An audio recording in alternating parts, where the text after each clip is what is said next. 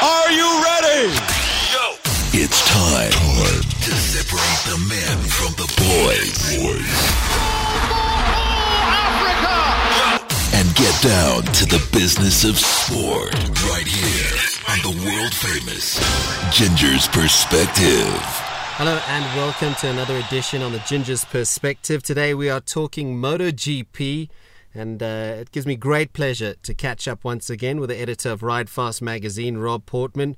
Rob, halfway stage of the MotoGP season. They're in testing at the moment. It's been absolutely incredible at this point, and we're only halfway. It really has been a great season so far. Yeah, CS MotoGP, I think, is on the up and up, and I think it's more exciting than it's been in a very, very long time. Sachsenring, the last round in Germany, really did throw up a few surprises, especially Rossi kind of almost panicking and the Yamaha team panicking, and you could see with his pit crew telling him to box, and Rossi just buckling under the pressure, boxing, and really costing himself the win and potentially challenging Marquez for the championship. On the other hand, Honda and Marquez got it spot on to come in. It was a brave move to come in on those slicks, because even though there was a dry line, it was the thinnest of dry lines. Marquez showed what a talent he was, and he had 5 millimeters of dry line to play with, and he played with it perfectly. But yeah, Rossi, the big loser, Lorenzo, I mean, don't know what's happened there. He's just kind of basically said, if it's wet, I'm not going to even bother. And I think getting himself ready for the move to Ducati next year rather than looking at a championship for Yamaha. Yeah, I was going to ask you, do you think he's just checked out? He's gone, you know what? I can't compete. Marquez is getting away from me. The Yamahas are letting me down. Do you think he's just checked out? Because I've even seen today that he's gone and said the Ducatis have a clear advantage. Honda are struggling in testing in Austria. Do you think it's a case of that it's done now for him? He's focusing on next season already? I think Lorenzo has that kind of character where things aren't, if they're not going his way, he'll gladly throw in the towel. And I think he's done that. With his big money move to Ducati next year, he has a huge point to prove. If he can go, he's always been in Rossi's shadow. So if he can go to the bike that Rossi couldn't get to work and make it work, he'll always have that over Rossi. So I think his mind is there, and I think he wants to keep himself fit. He doesn't want any unforeseen mistakes or crashes that might see him, start next season off with a big injury on that. I think he's going to finish out the season. I don't think he's particularly happy with Yamaha. He kind of over him. So he thought, okay, well, I'll just race the rest of the season. He'll still get the odd win. But definitely in the wet conditions, he's like you said, he's checked out. He's not bothered. Yeah, it was quite incredible. I mean, just to wrap up the German Grand Prix, I mean, at the end of the day, a stroke of genius from Marc Marquez and Honda. Rossi panicking, Lorenzo checking out. And in terms of some of the other guys who came through in the mix there was a lot of guys who sort of just, when the wet was on, they just didn't get it right. And then even a guy like Andrea Dovizioso, he has had no luck this season. He's such a talented rider, and he'll be Lorenzo's partner next season with Ducati, of course. He's the type of guy that just been unlucky. He's not far from getting a win this season, is he? Yeah, he's not. And I was recently at Caddy Week in Misano. We'll talk about that just now.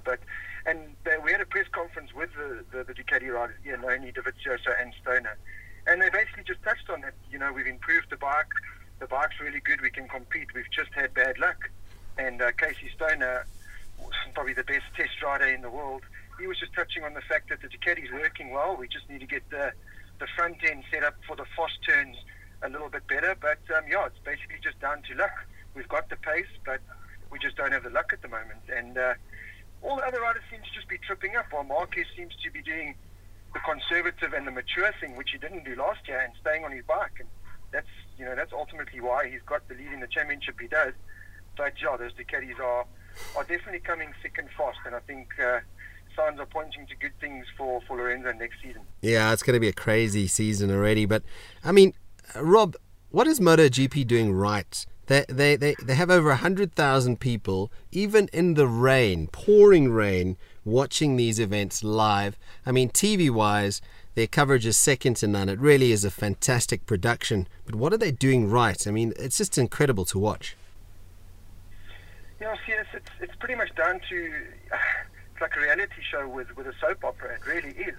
And, people want to watch the reality stuff and all the drama that's going on. The Rossi Marquez Lorenzo thing last year really did spice it up. And this year it's just moved on from that. And, I mean, the racing is incredible. And then you throw in the rain at Assen, Jack Miller picking up the win. Yeah. Now at Sachsenring, Carl Crutchlow on the podium again. Casey Stoner potentially coming in to do a wild card. Of course, Brad Binder, our South African rider, putting MotoGP on the map in terms of here in South Africa. I go to family bras now, and instead of talking about cricket and soccer and rugby, the guys want to talk about MotoGP exactly. and Brad Binder. So it really, in a way, you could kind of say that Brad Binder has single-handedly opened it up here in South Africa, but MotoGP as a brand and a product has always been good. I think they've just got the right mix of riders there now, and of course the controversy and the drama that the riders throw in. I mean, you've spent some time with Brad Binder. I mean, he finished 8th in Germany, but still top of the pile. I mean, he really has been phenomenal this season.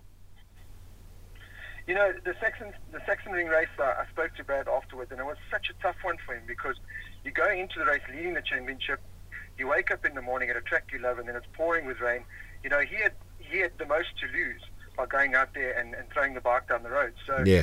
He said he didn't have a good feeling with the bike and the tyres and the wet. So he did the mature thing, stayed upright and finished one place behind his nearest championship rival, who gained 1 point on him. So he still got 47 points. Yeah. And Fanati in 3rd place didn't even finish in the points. So, Brad's doing the mature thing, and I've always said he's reminded me of a Casey Stoner when I first started training him when he was 9 years old. He just had that Casey Stoner, the talent and the maturity to become a world champion. And his dad said to me when he was 11 years old that, he wants his boys to be world champions.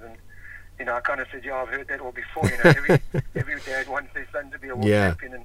And Brad's going to do it now. And it's incredible what he's done. And he's such a mature rider, and he's definitely a rider that we're going to see in MotoGP, and not only competing, but we could potentially have a multiple world champion in the MotoGP categories. That will be absolutely fantastic. Very quickly, give us the highlights of Ducati Week that you were there, and I saw the pictures and stuff on social media. It looked incredible, man.